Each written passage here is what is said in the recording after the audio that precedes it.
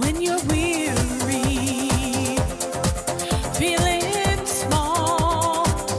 Hey everybody, how you doing? This is Ray Renati, and you've reached Green Room on Air.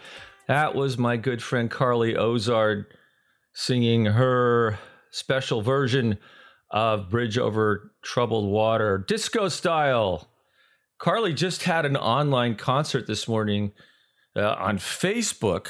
Well, this morning here on the Pacific Coast. She lives in New York City, and it was in the afternoon. But 2 hours of her singing.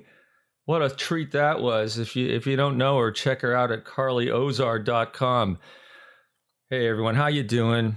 Things have been rough during this time of the COVID-19 coronavirus, or whatever you want to call it. Been rough for me, been rough for everybody. You know, actually, it's caused me not to put out any new episodes of the podcast lately. I've been kind of just thrown off. I wasn't sure what to say when I came on here. Last time, things had just started a couple weeks ago with this coronavirus thing here in the U.S., and I was kind of joking about it, and I think out of nerves mostly, and now I'm not going to joke about it. It's a serious situation. We're all hunkered down here at the bunker. Me, my two boys, my wife, my dog Foxy, and yeah, I'm afraid to go outside now. I was riding my bike and stuff quite a bit still, going to the store. I was actually driving for Uber and Lyft a little bit, although there's hardly anything left there. That was my main source of income, other than when I had an acting job. I had to give that up. Yeah. In fact, if you're interested, you know, doing a podcast takes a lot of time, and I'm not making any money right now. So if you're interested in giving me just a little bit, a tip, if you would call it, I don't have one of those pages set up yet where you can like give all the time, or, you know, make it recurring. You can give me $1 or $2 or $5 or $10 or $1,000 at on Venmo. It's just Ray-Renati, or PayPal. Just look Ray Renati, RayRenati, or the Cash App, same thing, Ray Renati, Renati. Any amount would be much appreciated, but I don't want anyone to feel like they're giving more than they're comfortable with, that they would even notice. Okay, so just a little begging there for cash. I've never done this. People do it all the time now. But yeah, thanks a lot. And also, what's even more important is if you could tell your friends about this. Tell your friends about this. If you're just started listening to my podcast, this is an entertainment podcast. Mostly I interview prominent and interesting people in the entertainment field here in the San Francisco Bay Area, New York City, all around the world. And I love doing it. And sometimes I give little short episodes. If I'm in a show, for instance, I'll do a daily episode talking about rehearsal or how the show's going, and little backstage tidbits and fun pieces of information that you would only hear in the green room. That's why it's called Green Room on Air. So tell your friends about this podcast. And also, if you could rate me on iTunes, rate the podcast on iTunes, give it a rating, a fair rating. Or you can go to my Facebook page. It's Green Room on Air. And you can give it a rating there as well. Now, today, we have a very special guest for you. His name is Stuart Brown, and Stuart is the owner, if you will, the brains behind the website Sounds of Broadway. Sounds of Broadway. And what Sounds of Broadway is, it's a 24/7 radio station that features only off-Broadway, Broadway, and London musical theater songs. He has a database of thousands and thousands of songs that play 24/7. And he also has a podcast that he does once every 2 weeks. And I spoke with Stuart. He's a walking encyclopedia about musical theater. I've only known one other person, I think, who knows as much about musical theater as Stewart, and that's Greg McKellen, who used to be the artistic director of 42nd Street Moon in San Francisco. So Stewart is a wealth of knowledge, and I think you'll hear that when we talk. We're both musical theater nerds, but he has all the facts down, and he has a memory like a sponge. Now, Stewart has a radio career that spans, I think over 3 decades. He used to be years ago on WRSU FM in New Jersey, and then he spent 25 years as the host of On Broadway. It was a weekly show in the 1970s on WRTC FM. He's also a theater critic. He's president of the Connecticut Critics Circle group. What would you call that?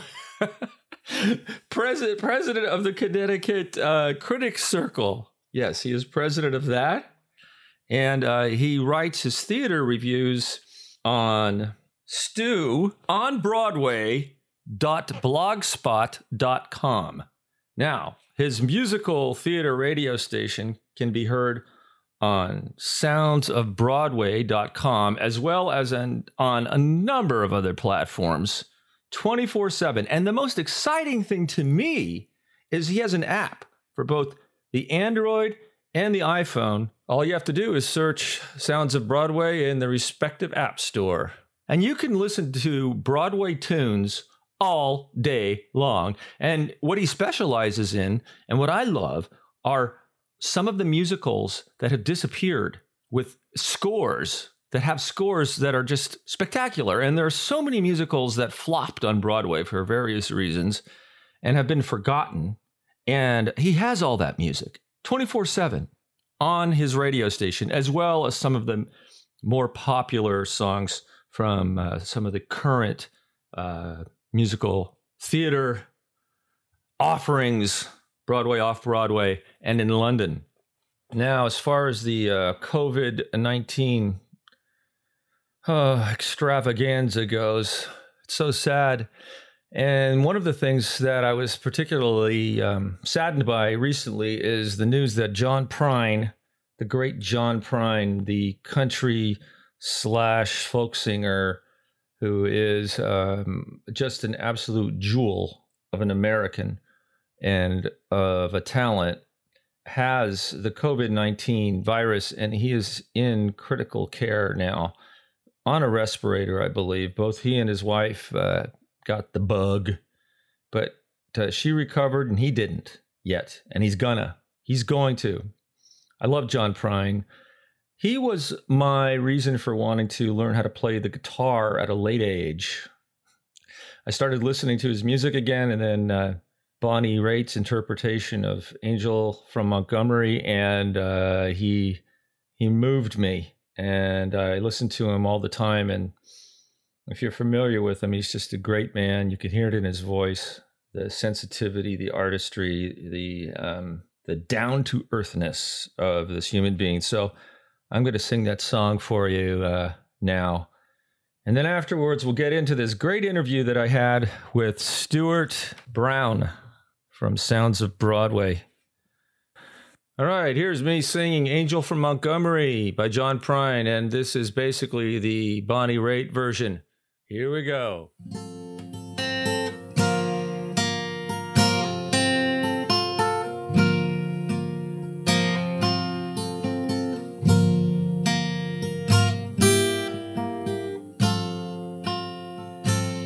I am an old woman named after my mother. My old man's another child that's grown old.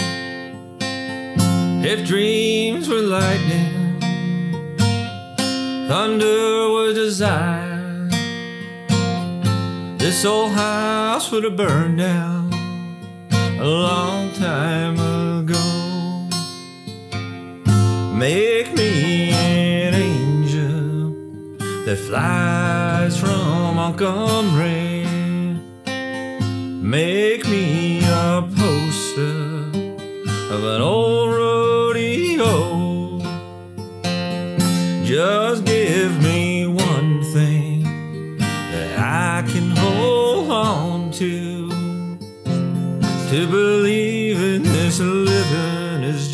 just a hard way to go.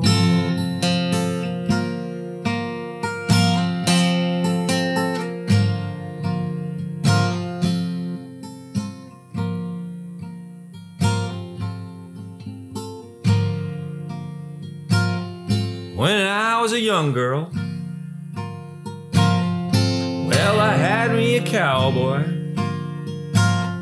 Weren't much to look at, just a free rambling man. But that was a long time, no matter how hard I tried. The years, they just flow by like a broken down dam. Make me an angel that flies from Montgomery. Make me a poster of an old rodeo. Just give me one thing that I can hold on to. To believe in this living is just a hard way to go.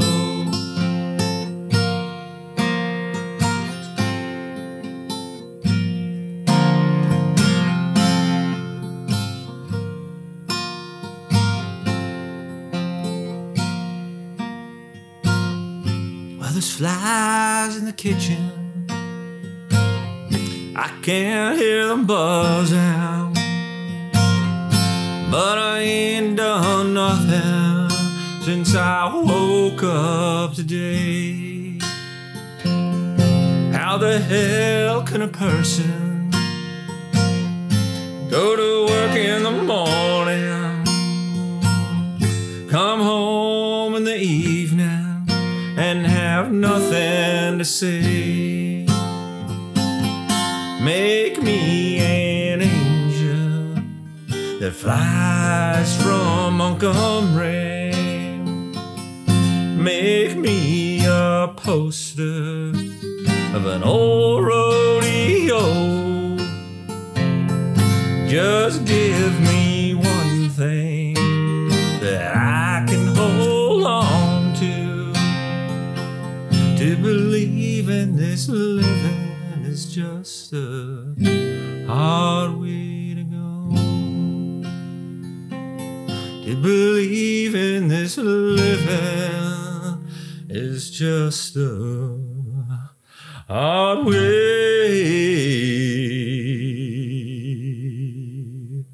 to go.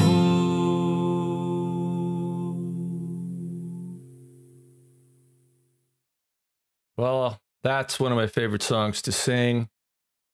And maybe you can tell. Yeah, I love that song. All right. So, why don't we just get to my little chat that I had with Stuart Brown?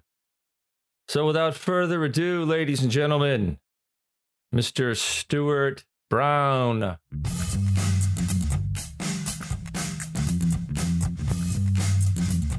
How are you? Thanks for being a guest on the show. Well, thank you for having me. What is your website called? So my online Broadway radio station is called Sounds of Broadway. Yes. So it was, I was very surprised when that name was available because the web address for it is soundsofbroadway.com. And someone said it sounded very NPR-ish. So I like the name. It's a great name.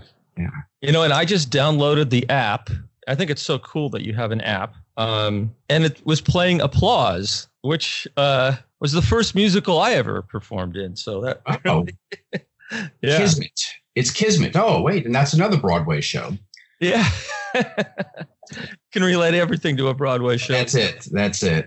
And actually, I have some analytics on the website, and most people do access the radio station via the app, the iPhone or the Android device, and Amazon Echo. A lot of people do through the Echo. Well, that makes sense because mostly what you do is play music. So you'd want to have it. You want to be able to just say play Sounds of Broadway, and there it is. Right. I guess I'm not that I'm old school, but I'm still sort of tied to the desktop computer or laptop. So even though now I have the app on my phone. So when I drive back and forth to work, I can listen to my radio station and I don't have to listen to terrestrial radio or other online Broadway radio stations. I can listen to what I program, which is nice because when I'm programming the station, I know a lot of the songs, but sometimes when I'm driving, it's sort of like, wow, what song is that? What show is that from? I guess I better tune in when I go in and announce the songs because I don't always know the songs that I'm playing. So it intrigues me.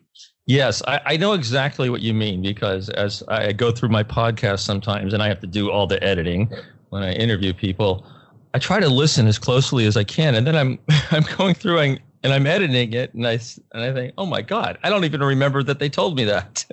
I wasn't listening at that moment. I'm hoping, to eventually take over the world by having everyone have the app on their phone. So when they drive back and forth, they can just connect via Bluetooth. And in fact, I bought it wasn't a new car, but I bought a car 2 years ago. And the person I was asking about the CD player, he said, well, it's like a 2016. He goes, this might be the last year where we have a CD player because everything is going to Bluetooth. So people aren't carrying the physical CDs in their cars anymore. So that's a big bonus for me. So people can have the app on their phone and then they can listen to the station via their Bluetooth. Right. I have a 2019 model car, and it doesn't have a CD, of course. And it also has Apple Play, which I use instead of Bluetooth. It has Bluetooth as well. But I know some apps aren't compatible with Apple Play or Android Play yet, but it's even better than the Bluetooth connection. Oh, okay. Yeah, just FYI. But okay. I can't listen to it in my car. I'm certainly going to be doing that. And tell all your friends. I will. How did all this come about? How did Sounds of Broadway make its debut, so to speak? Well, I have been involved in college radio since my freshman year in college in the fall of 1975. And at one point, I had 2 3-hour radio shows. So I had a 3-hour Broadway show, and I also had a 3-hour new wave show. So back then in the 70s, it was new wave. Now it's alternative. But I lived in my college radio station. And after I graduated, I still dabbled there. And then about 25 years or so ago, when I moved into Connecticut, I hooked up with one of the colleges in Hartford and started to do just an hour-long program. So I've been involved in college radio since, let's say, 1977. And the problem with terrestrial radio is you have to leave your house, go to the station, do your show, drive back. And even if it's an hour show, they can take a couple of hours. The elements, you just don't want to do your show one day. So I was always thinking I would love to own my station, and talking to some people, they hooked me up with this British company that sets people up with creating their own radio stations. And it is as simple as a laptop or desktop computer and a microphone and obviously the music. So I was experimenting with this, and last April got everything together and went live. So now it's great. I have a 24-hour station that I can program from my home. I don't have to spend a lot of time, and everything is done in advance. I had no idea that existed. What's the name of that company? It's called radio.co. So it's not a com because I guess the British version is just .co. So how many songs do you have in your library? Probably 4,300 songs. So I will bet I have probably any show that people out there can think of. So there's a lot of music. And one of the things in my day job, I work in higher education. So I try to combine my love of radio with sort of being an educator. So not only do I play the well-known songs, the current songs, I like to sort of delve into the archives, go back to the the 30s, the 40s, or shows that lasted one performance on Broadway, but has great music and like to mix it up. So you, the listener, are learning about new recordings, not just the same old stuff. Very interesting. I love this. Have you ever heard the theater company 42nd Street Moon in San Francisco? I think so. Do they do sort of like the encores in New York City where they'll have like staged readings or stage productions? They're not like full-fledged revivals. Well, that's right. They used to have stage readings, but now they do have full-fledged revivals without scripts and equity actors and everything. Although they don't use a full orchestra. They just use a piano and maybe a woodwind. Okay. And there's nobody's mic'd. So all the singers have to be good singers. Nice. And I've performed there 3 times. And up until just 2 years ago, their whole reason for being was to do musicals, unknown musicals. It was wonderful. I performed in Nymph Errant. Cole Porter? Yeah. No, hardly anybody's ever heard of it, right? Right. I don't even think it ever was on Broadway. They've done so many shows like that. It's similar to what you're talking about, things that have closed, and they had to collect the scripts, spend months finding pieces of the scripts and putting them together, and then creating the show as best they could as it originally was done. There's a label, PS Classics, and that's what they do. Is they will go out there and they find. I mean, in the liner notes, it's almost not a murder mystery, but it's this mystery of how they can go out there and assemble everything. And they just have the best recordings, not only the quality, but the shows that no one has ever heard of. And it's just great music. And you listen and you just wonder, why did this show flop, or how did it just sort of disappear from everyone's knowledge? It's amazing, isn't it? I find it so fascinating. The man who started 42nd Street Moon, his name is Greg McKellen, but he had to move down to Los Angeles. So it's not the same anymore. They're doing more mainstream shows over the last couple of years. But for, 25 or 30 years, they were doing the unknown shows of Broadway. Yeah, so that was really cool.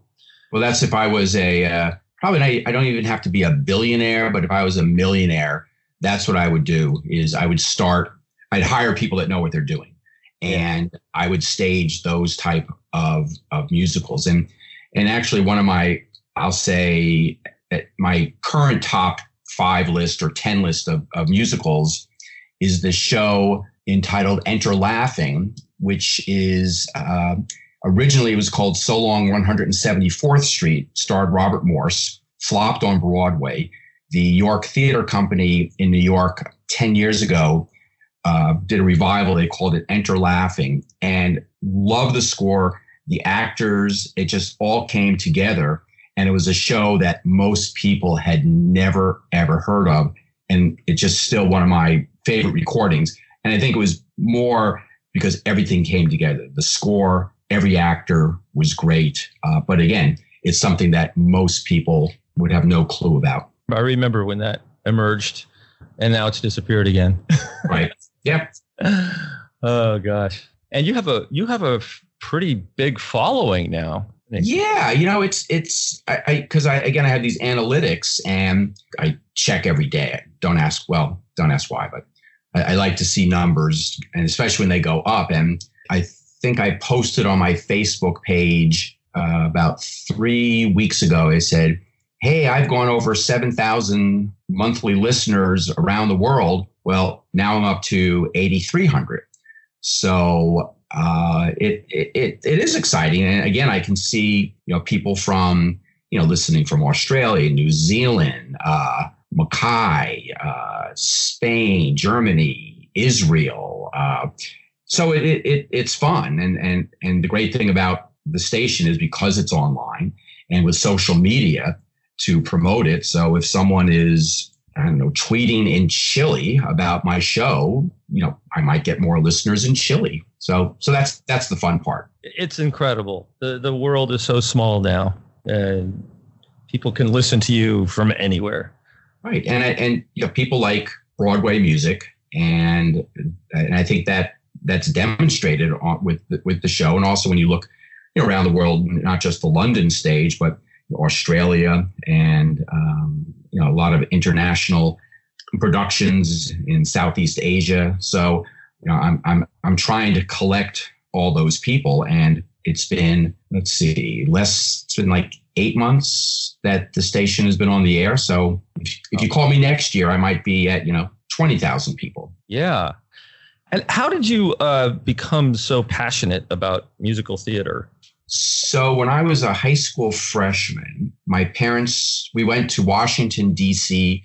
during the Christmas break. And don't ask why, because I was a high school freshman and I had younger brothers. And we went to the National Theater to see the national tour of Promises, Promises with Tony Roberts. I don't remember anything about it. I just remember I loved it. And of course, you have the great score from Promises, Promises with Hal David, Burt Bacharach. I mean, every song is just fantastic. So when I got home, I had a friend who said, "Oh, you want to go to New York? I have these tickets. They're called twofers."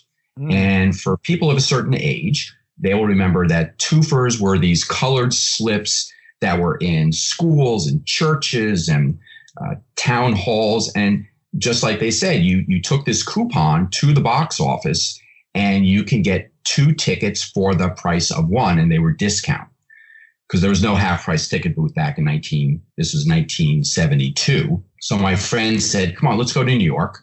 We went, if people know the geography of the New York, New Jersey region, I was in central New Jersey, took the bus with my friend to New York, to Times Square in the early 70s. This is the early 70s when 42nd Street was not Disneyized yet. This was the XXX theaters all over the place. I kept a $5 bill in my shoe in case I got mugged. And we went to this theater to see this show my friend had a twofer for, and it was a show called Twigs. It was supposed to be a comedy. We walk up to the theater. The box office is dark. There's a piece of paper taped to the window. Twigs has closed for its national tour. Refunds around the corner at this one theater. So I looked at my friend and I started to choke him and throttle him for dragging me into New York. And he's like, "No, come on, we'll go see something else."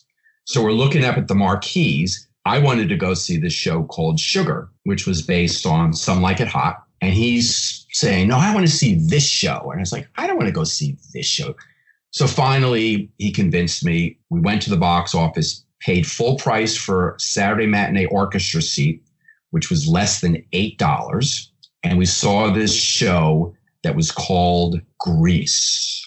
So this is the original cast of Grease. And it was the funniest, most tuneful, not that I'd seen a lot. I was just absolutely incredible. And because of that, my friend and I would go into New York every couple of months and see shows. And some were great and some were, what are we doing here? But that's how I sort of got the bug. And then when I got to college, I became the fine arts editor of the radio station. So I got press seats to Broadway shows. I was a DJ, and things have just progressed since then. Love it. Look, what a great story. And the funny thing is, to this day, Grease is still one of my all-time favorite shows.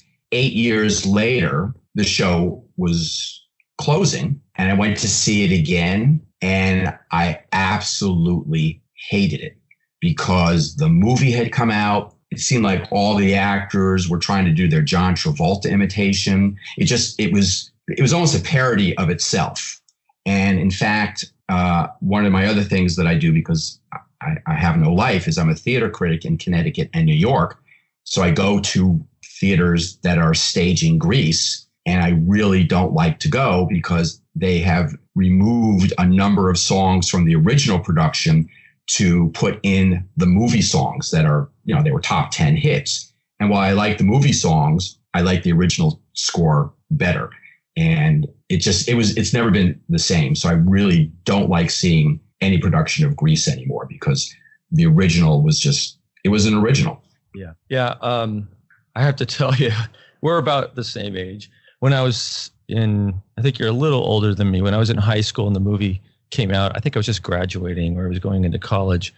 I was in Tahoe for a week with my family, and I went and saw Grease at the movie theater, and we were there for a week. I went every night. I was so infatuated with Olivia Newton-John. It was ridiculous. Yeah, well, it's a great movie, and it's a great soundtrack. Sometimes I think I'm too much of a purist, and the original Grease was a lot grittier than what they've done now, and not that it was risque, but it didn't take itself as seriously. And so, but the movie was great. It was tuneful. It was fun, and it showed. It's still, I think, probably one of the most successful movie musicals of all time. Yeah, definitely. There are some shows that can never be repeated without the original cast. I think Grease is one of them. What was the big Rent? These shows, they were sort of molded around the people in the show. Just yeah. Well, another one of my all-time favorite shows was The Producers with Nathan Lane and Matthew Broderick. And there were replacement casts, whatever, but those two were just so linked and were just so incredible in the show that I can't think of any other person, no matter how good they are, going into that production. I went and saw the touring version of it, and they had Nathan Lane's understudy playing the lead, and another guy, and it just wasn't what it could have been. I was disappointed, and he looked just like Nathan Lane. Oh, okay. And he tried to act like Nathan Lane, but it wasn't Nathan Lane. Yeah. And some shows, I've seen a number of national tours, because in Hartford, Connecticut, there's the Bushnell Center for the Performing Arts, which is like any big city, 2,200 seats. So they get the first run of all the national tours. And there have been a number of national tours, which I thought were better than the Broadway production. For some reason, I thought the elements didn't work, but when they brought it around, in fact, speaking of Mel Brooks, I saw the original Young Frankenstein, which had an incredible cast, and it was very good, but I preferred the national tour to the Broadway production. It's interesting you say that, because I had the same feeling with Shrek. It got panned on Broadway. I read a bunch about it before I went. I read all the criticisms. And then when I went and saw it in San Francisco, they had fixed everything that had been criticized in New York. And it was actually a good show. Mm-hmm. Yeah. And I love the score for Shrek. I thought it was a much better show than the critics gave it credit for, especially when you had Brian Darcy James and Sutton Foster in the show. But I always say, don't ask me for any prediction on the success of a show, because if I say I really liked it, it'll close in a week. Right. And if I say I can't believe this show is still open, 10 years later, it's still playing. So I tell people I'm out of the prediction business. I had the same exact experience with Young Frankenstein that you did. Same thing. Loved it when I saw the tour. Absolutely loved it. I think I have a friend who was in the 1990 production of Grease that you didn't like. Okay. Her name's Heather Stokes. She's wonderful. She was in it for 8 or 9 years. Wow. And then after that, she was so burnt out, she just quit acting for like 10 years. And she started again about 5 years ago. Oh, good for her. Yeah, it just completely wiped her out. 8 shows a week for 8 or 9 years. Amazing. Yeah. It's a tough life. You have to give credit, especially in, any show, but in a musical, and in some of the production numbers of, let's say, in Grease. You're working really hard out there. So you're singing, you're dancing. Well, she had to take 6 weeks off in the middle once because she broke her ankle.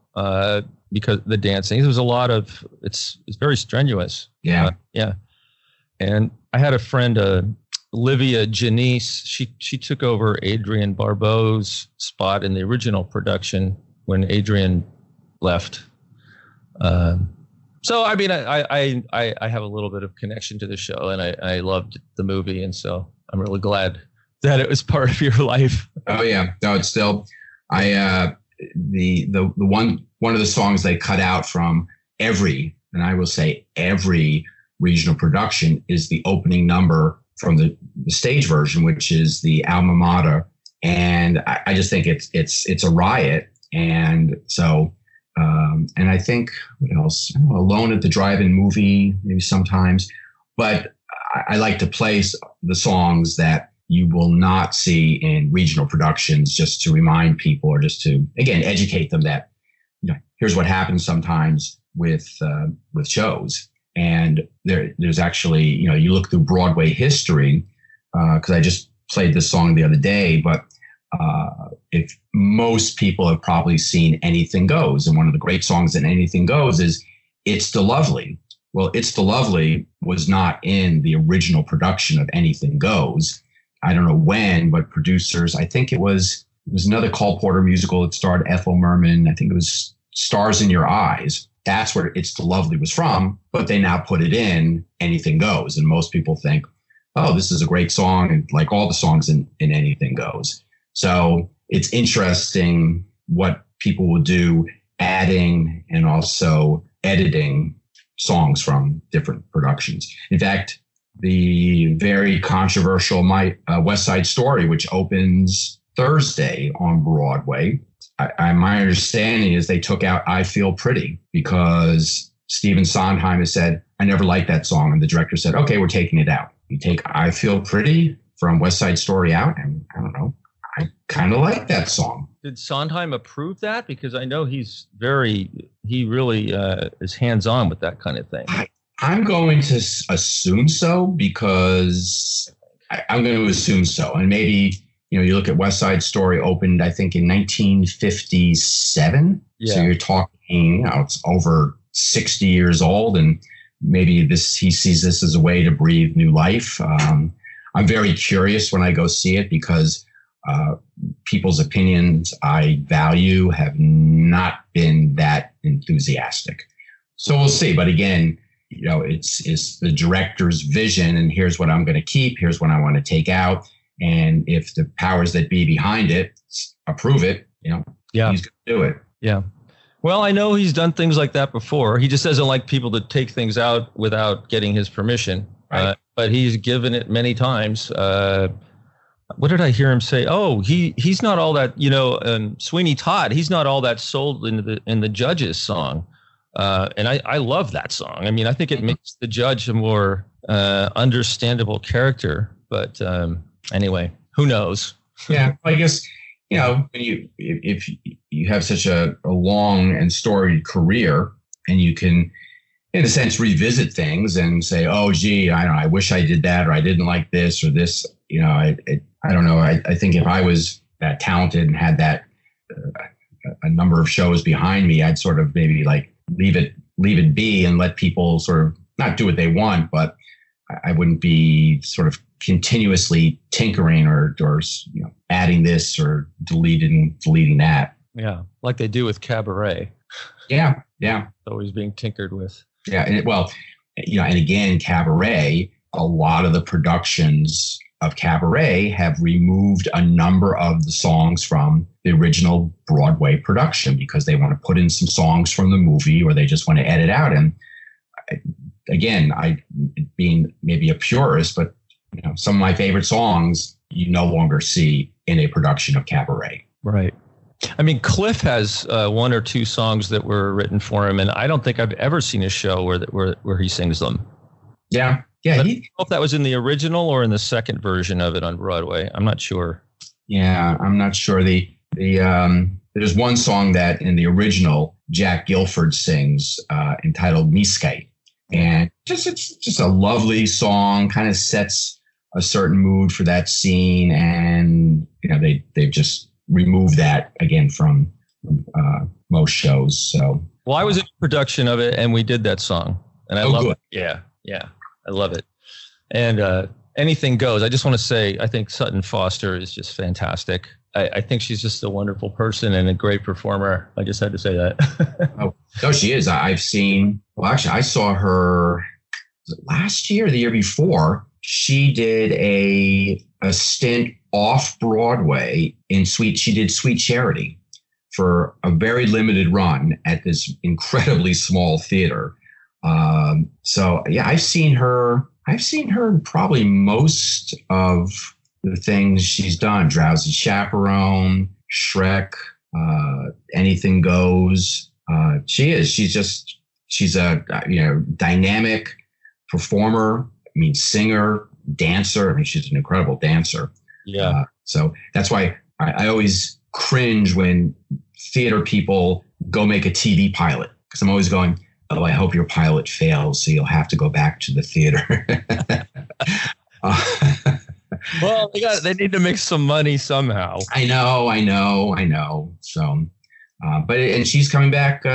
Boy, they've been, I don't know out where you are, but in the New York papers, they have been full page ads for next fall. And they've been doing this now for months already. But the big show is going to be a revival of The Music Man with Hugh Jackman and Sutton Foster. Yeah. We've been getting press on that here too. Not as much as you have probably out there, but yeah. I've seen it.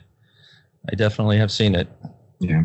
So what you need to do is, when we're done, you have to email or tweet or Instagram, whatever, Sutton Foster, and say, oh my God, there's this incredible online Broadway radio station, Sounds of Broadway. You are going to love it. I will. And I'll tell you what, I have 3 other good friends who perform on Broadway, and I'm going to tell them about it. Great. James Monroe Iglehart is a good friend of mine. Oh. And yeah. So I saw him in Aladdin when it first opened. Yeah. And the Friends Like Me number. So if you haven't seen Aladdin, it's this 7.5 minute number. And he was the original genie. Right. When I saw it, I think it opened in the fall. And not that he was heavy, but he's a big guy. He's heavy. He's a big guy. Yeah. I thought, I sat there. It was one of the best production numbers I've ever seen. However, I was praying he didn't keel over from a heart attack, because he was just going a mile a minute. Yep. But it was one of the most entertaining, and I'm sure with all the replacements, I mean, it's just an absolutely incredible number. He is amazing. So I've been in 3 shows with him. What happens, he's incredibly athletic, but he doesn't look like he is. So you see him on stage and you think, oh, just a big guy. He's probably just going to wander about and sing a song. And then all of a sudden he breaks into the most energetic dancing you've ever seen. Does the splits in the air, does the splits on the ground, flips, everything. It's just incredible. You know why he's so good at that? He wanted to be a wrestler when he was a kid. Well, big time wrestling stuff. Yeah. Yeah. So he trained himself in all that. Well, they had a dancing. They had a segment on 60 Minutes while he was still in Aladdin, and I can't remember exactly, but almost had like a physician or someone. They were measuring his heart rate as he was going like in between the Friend Like Me number, and they said that he was just built like an athlete. Whatever his heart rate or his breathing, that it was like. He is a professional athlete. That's how well trained that he is. Absolutely. He's got good genes. I'll tell you that. Well, tell him I enjoyed him in Aladdin. Okay, and he's in Hamilton right now. Oh, he's back in it. Yeah. Oh, good. As far as I know, yeah. He won the Tony in Atlanta Aladdin, yes. And in Memphis. I loved it. I went and saw Memphis. He was in it down in San Diego, so I went and saw it down there. And they actually wrote his part to bring the house down when the second act came up, because he was just like the janitor wandering around in the back, not saying much. Did you see Memphis? I did. Yeah, I did. And and then the second act opens, and all of a sudden there's this number, and he's doing that dancing that he can do, and just people just go out of their minds because like, how on earth is this? It doesn't look real. But anyway. No, I thoroughly enjoyed Memphis, and I play a lot of songs from that.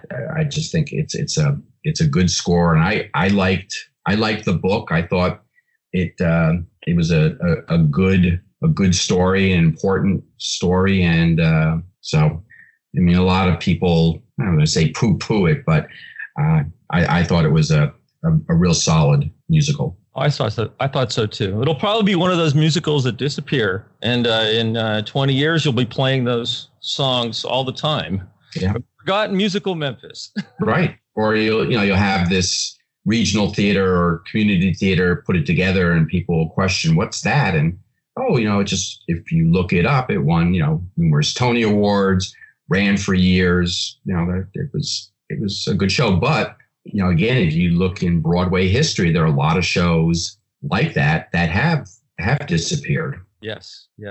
And they disappear, and they're good shows. What did I just see? And I think it had a bad name. It was called Bandstand. Bandstand. Mm-hmm. I loved it. Yeah. I absolutely loved it. And I'm thinking this show's going to disappear because they named it wrong. Because everybody who remembers American Bandstand, Right. The TV show, I almost didn't go because of the name. I'm like, it's only American Bandstand. I don't want to go watch American Bandstand.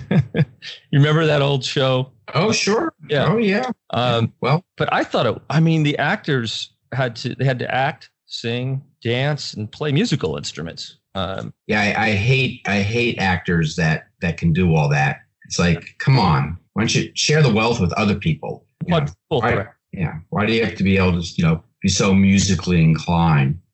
Well, I was telling a friend today, the actress Katrina Lenk, who was in The Band's Visit, won the Tony Award. Before that, she was in the play Indecent by Paula Vogel. Oh, I love it. I saw that it had its world premiere at Yale University. Saw it there, saw it on Broadway, and she was just absolutely incredible. And oh, by the way, she plays the viola. And not that I'm a concert critic, but she was really good. And I'm thinking, oh, good. Here's this woman. She's a great actress. She sings, and she can play the hell out of a viola.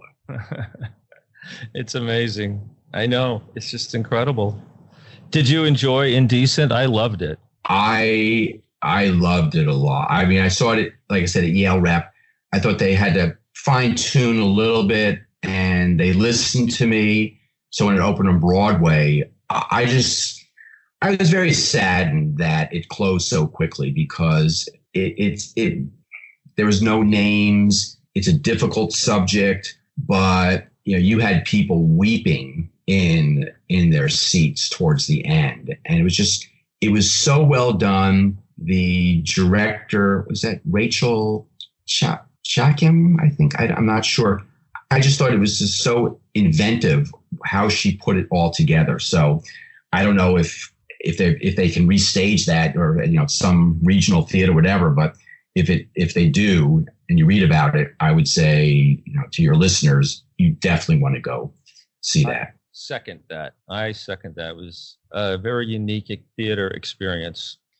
A play with music, and the music added so much to the feeling of the play. I loved it.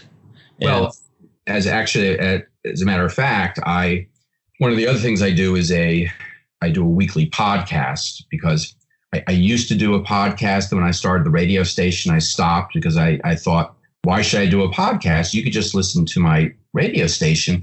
And then I was getting emails from people, Stu, where's your podcast? So I started up months ago. Last week's podcast was spotlighting 4 cast recordings from Yellow Sound label.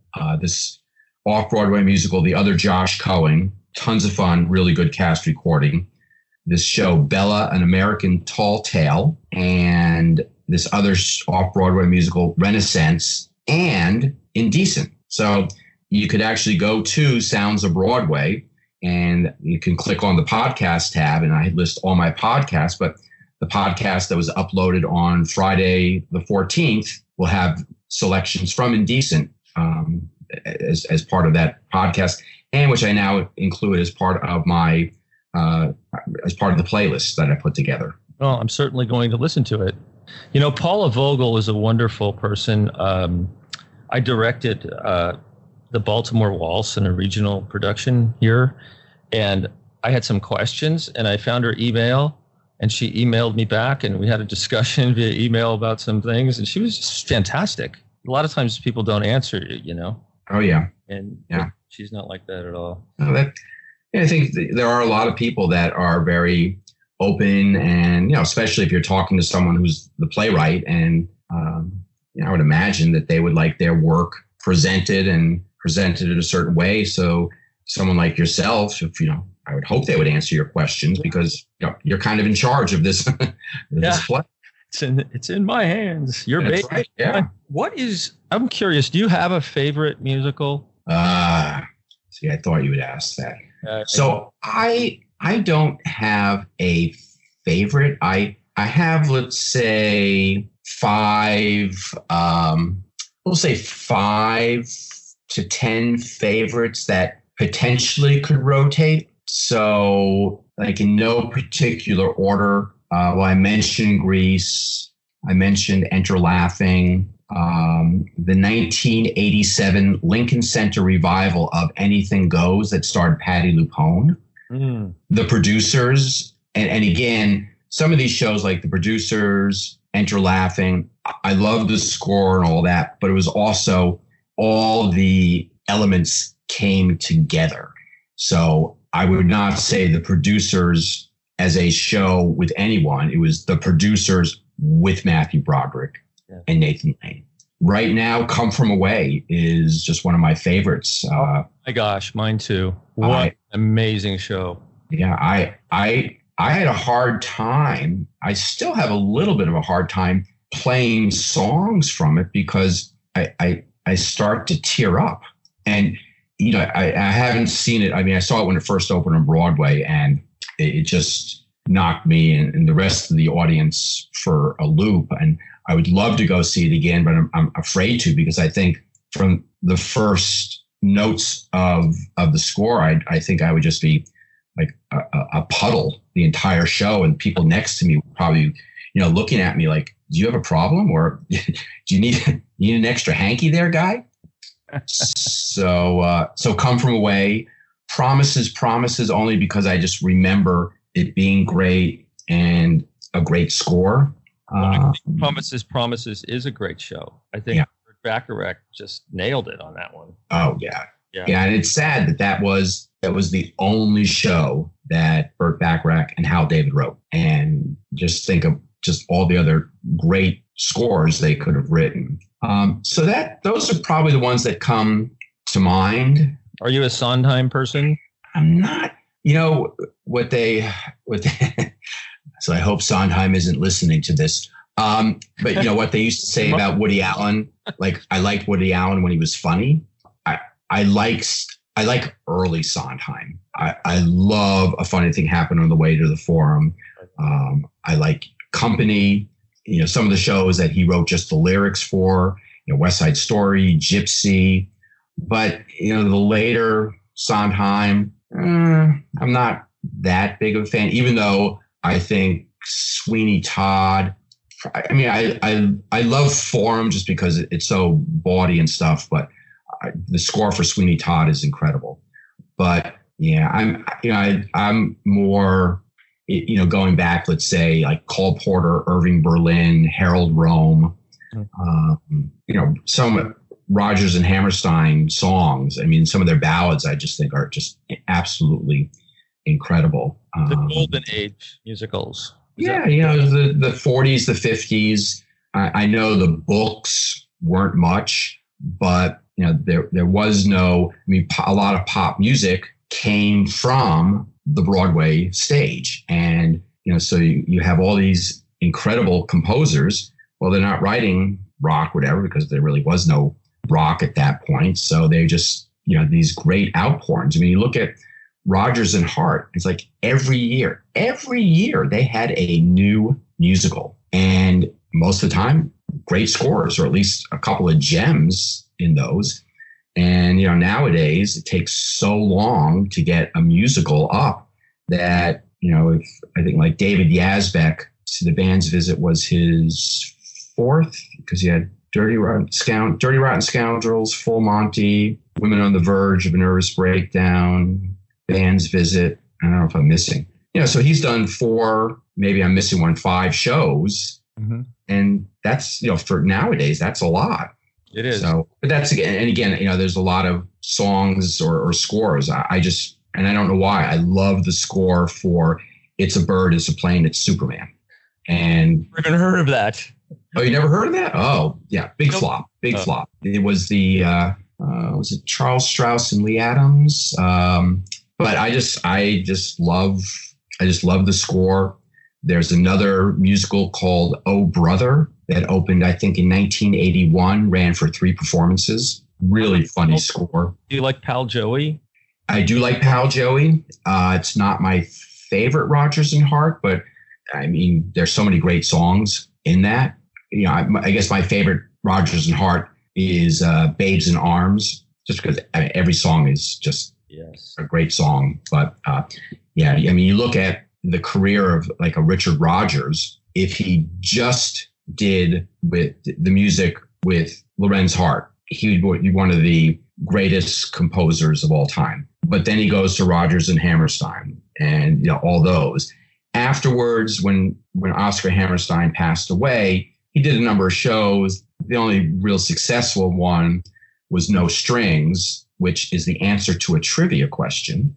What is the only show that Richard Rodgers wrote both music and lyrics to? No Strings. But the shows after that, I think he was kind of past his prime after that. So this is what I like to do on the station is, little pieces of trivia or things that it's not going to be the people like us that know a lot about Broadway history. It's going to be also the casual person who is just maybe getting up to speed. So to sort of educate them or give them sort of fun facts. So when they go to cocktail parties, they can say, hey, did you know that Richard Rodgers wrote the complete score for No Strings? Oh, I didn't know that. Hey, that's great. It's a good Final Jeopardy answer. Yes.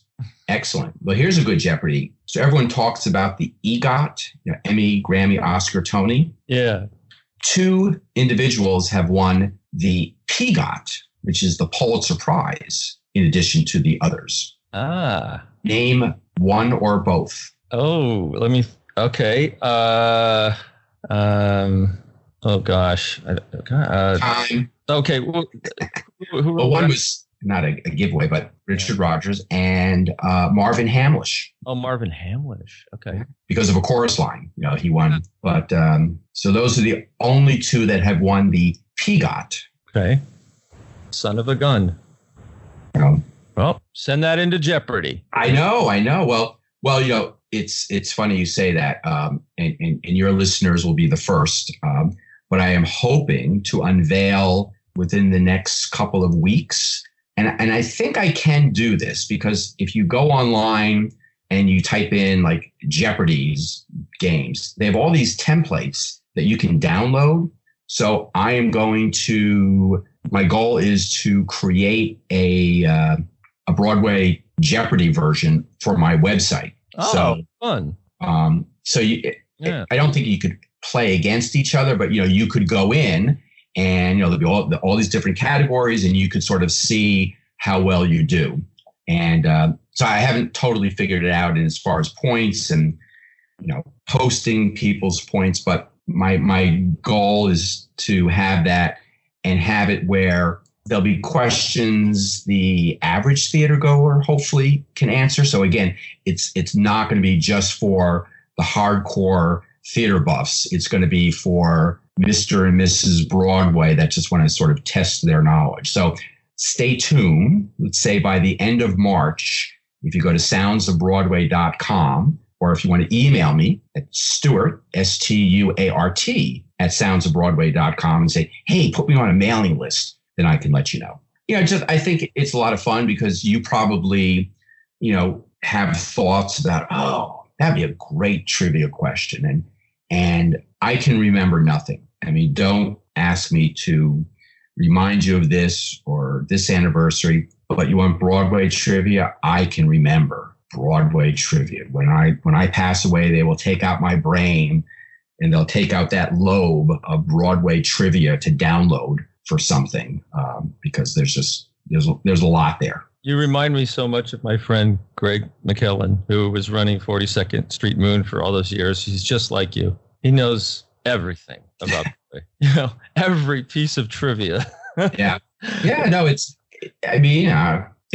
fun, but I'm again now with all the technology and the resources out there, I'm hoping to channel that because I think it'd be a lot of fun and just also draw people in to the website and hopefully the radio station so they could play Jeopardy. Then they can say, oh look at this, I could press this button, I could listen to music while I'm playing my little Jeopardy thing. Great idea. Hey, how do you get the rights to play all the music? Don't tell people. Oh, sorry. So I'm doing it legit. So I have, I guess, contracted, or I have a license with BMI, ASCAP, and Soundcheck. Is it Soundcheck? I think that's what okay. So you do what the radio stations do. Yes, you can go. So you can go and or you're supposed to go. And I do. And depending upon what you are doing, there are different prices and structures. So I do pay royalties for, I guess, the music I play. So, great. Well, I'm glad you said that because now I didn't want anybody out there thinking they were breaking the law by listening. Right. No. I if I'm going to be a radio station, I want to be above board. Yeah. So I file monthly reports or quarterly reports, or they have to email me and say, Stu, we haven't received this, because I've never run a radio station, so I'm not used to doing it as much. But yeah, everything is above board with reporting. I work with a lot of the record labels for them to send me their product. So with the labels now like PS Classics and Ghostlight Records and Yellow Sound, Broadway Records. It used to be Columbia and Capitol, and they do some extent, but not as much as they used to. They're not really into the Broadway cast recordings. It's more sort of niche labels. Yeah, the world of music has changed so much, recorded music, over the last 20 years because of the internet, I guess. Yeah, and it's where, like I said, back in, if you looked at the pop charts from 30s, 40s, 50s, to some extent in the 60s, the music of the charts were from the Broadway stage. You look at something like The Music Man, it was like the number one album for, months and months and months. Now, I think, Hamilton made a real splash, but, most albums, I don't know if they ever cracked the top 100. So that's just not the way it is anymore, which is too bad, because there's a lot of good music. Oh, there sure is. As we know. Yes. I have one more question for you. Where do you see musical theater headed over the next 10 to 20 years in terms of style, message? I think, if you look at musicals throughout the years, I think, there's some blips. So, when you had something like Hair, when you had A Chorus Line, when you had Rent, and now Hamilton, but a lot of the shows are still sort of, it's going to be a linear book. You have a beginning, middle, end. I think you're going to have innovations. I think, I don't want to say more contemporary music, but you look at a number of people writing for the theater, like Sarah Bareilles with Waitress, Dear Evan Hansen is more contemporary score. So I think I don't see it evolving that much that it's going to go so totally off on a tangent. Like, let's say, wow, look at Hamilton. Okay, most musicals are going to be, rap musicals are going to be like this. I think, you're going to have different types, but it's still going to come down to sort of that baseline of, let's say, more of like a traditional musical theater. Mm-hmm. You're going to have a lot more jukebox musicals. Mm.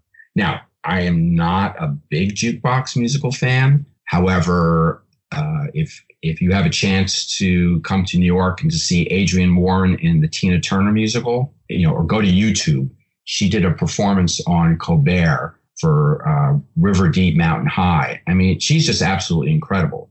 So that's really good. But I mean, this season, you still have, let's see, the Princess Diana musical, which really isn't a jukebox musical. You have that. There's the Michael Jackson musical that's opening next summer. I just think there's going to be a lot more. And there have been a lot of jukebox musicals, and most of them have lasted a couple of months and then just fizzled. Maybe we should tell people what a jukebox musical is. So a jukebox musical it can be one of two things, but it's primarily the music of a certain artist. So the two gold standards are Mamma Mia. So Mamma Mia was a book musical. So the creative team took the songs of ABBA, and created a story around it. The other one is Jersey Boys, and they took the story of how the Four Seasons got together and used their music, and both shows ran for years and years and years. So some of them can be books, some of them can be just the music presented in maybe little vignettes. Over the last two seasons, you have the Tina Turner musical, you had the Cher musical, you have the Temptations musical, which is still on Broadway, but Broadway is littered with these jukebox musicals that have just fizzled. I mean, you had Margaritaville, the Jimmy Buffett musical, that came on and closed in a nanosecond. So even though the audiences know the music, if it's not done well, it's not going to last. And especially, you have to like the music. I mean, the Cher show was interesting. I like a lot of the Cher music. I didn't think it was enough to make it into a Broadway musical. 6 months ago, I was in a regional production of Mamma Mia here. And as I was reading about Mamma Mia, I didn't realize that it was the most produced musical in the world. I'm going to agree with that because I mentioned that I'm a theater critic. So I do theater reviews for Connecticut. And then I also go and see shows in New York because I'm a member of the Outer Critics Circle. In Connecticut, I think last year this is in Connecticut, I saw 3 productions of Mamma Mia. I think they were pushing it on the website that licenses Mamma Mia because there were 3 or 4 or 5 of them here in the Bay Area. Well, but again, I think that goes to people like the ABBA songs. It's a fun book. I'm sure they wanted to see you in your spandex and 12-inch platform heels at the end of the show. It was so much fun. I mean, it's so silly. It's such a silly show, but for some reason it's good. I don't know why. Yeah. And I love it. I mean, I'm a big ABBA fan, and it's a real breezy story. I mean, it is fun. If it's done right. I mean, you need people that can carry it off.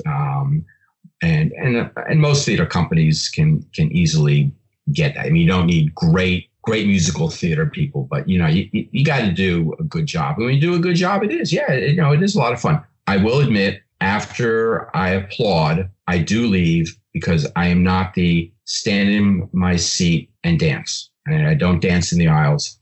So that's not for me. I head to the car. I love that, watching everybody doing the choreography out there, and it would just sell out every night. It's like, this is incredible. People just love that music. Yeah. And looking at it from the theater's perspective, they're pretty sure that they're going to make money, and that's I never would want to be an artistic director at, let's say, a regional theater or community theater, because you have to pick, what are people going to come to? I wanted to, do I want to stretch the boundaries? Well, if I do, are they going to show up? And, a lot of tough decisions. So yeah, I could see how Mamma Mia would be produced a lot because it's almost fail-safe. Right. It's one of those shows you put in your program during the year because you're going to make money on it. Right. And maybe it'll allow you to do something else that's riskier that might not draw the crowds.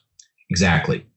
And I think that's the strength of a good regional theater is having, I mean, obviously it depends on the mission, but if you're looking to do more popular shows, how do you mix in the Mamma Mias with something else that might be a little more challenging or might not be as familiar? So you have a good program, and then hopefully at the end, you've made some money, you've been able to pay your bills. Yeah, exactly. Well, it's been great talking to you, Stuart. Thank you so much. Is there anything that you would like to leave the listeners with before you go? Well, again, the website is soundsofbroadway.com. So it's just as it sounds, Sounds of Broadway. And it is 24/7 Broadway music. And every playlist is put together by me. So I try and craft the new, the old, surprises. Tell your friends. I always say, like in between the songs, sometimes I'll say, spread the word on your social media. And I really mean that, because that is the best way. So if you have a Facebook account, Twitter, Instagram, or all these other things I have no clue about, tell people soundsofbroadway.com. Tell their friends, not only in the States, but if they have people around the world. One of my sister-in-laws is Israeli. I said, tell your friends in Israel. Mm-hmm. And the other thing is, if you ever have questions or comments or suggestions, please email me. What I say on my broadcast, not only do I love reading your emails, but I respond to every email. And if you go to the website, soundsbroadway.com, there's a contact tab, has my email. Send me whatever, even if it's like, I hate this, or why are you doing this? I will respond to whatever you send. Great. And how often do you put up your podcast? So every 2 weeks will be the podcast. Great. And there's a podcast tab, again, at soundsofbroadway.com. It lists when the podcast will be up. I have all the previous episodes there with descriptions and playlists, so you can go through and I have one about con artists and deception. So every song deals with, famous con artists from Broadway musicals, and I have the playlist. So you can really search around to sort of just click without even subscribing to the podcast. Mm-hmm.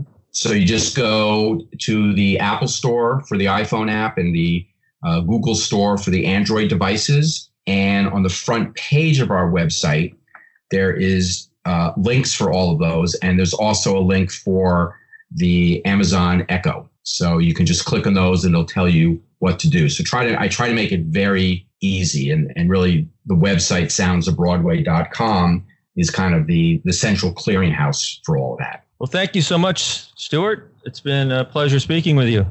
Oh, thank you. This has been a lot of fun. Well, that was a fun conversation with Stuart. We could have gone on for 3 hours since we both enjoy musical theater so much. I'm really glad that you made it this far, and hopefully you enjoyed that. If you did, please tell your friends. Go on to iTunes, give me a fair rating. If you hated the show, don't tell your friends. I'm kidding. Do whatever you want. I just want everyone to take care of themselves. If you're indoors in a small space and you're feeling cooped up, just remember that we are all in this together. We need to stay present in the moment. You can meditate. You can look outside and see the sky and the trees. Just look around and try to relax, because all that exists really is the present moment. I know a lot of people say that on the internet and everything now and the YouTube, but it's true. It's true. We can build up all kinds of fear and anxiety about what's going to happen or what has happened, or are we going to be able to eat? Are we going to get money? How are we going to survive? And those are all just fears and thoughts. Now's the time to hug your loved ones, tell them you love them, take care of yourself, and maybe slow down a little bit for a change. Okay, everyone, thanks so much for listening. If you would like to send me a message, my email is greenroomonair@gmail.com, or you can leave a phone voicemail at 650-318-1642, or a text, 650-318-1642, or greenroomonair@gmail.com. All right, everyone. Until next time, I will see you on the boards. And I think we'll close out with a little bit of music from my friend Carly Ozard. And I'll see you next time. Take care of yourselves and take care of each other.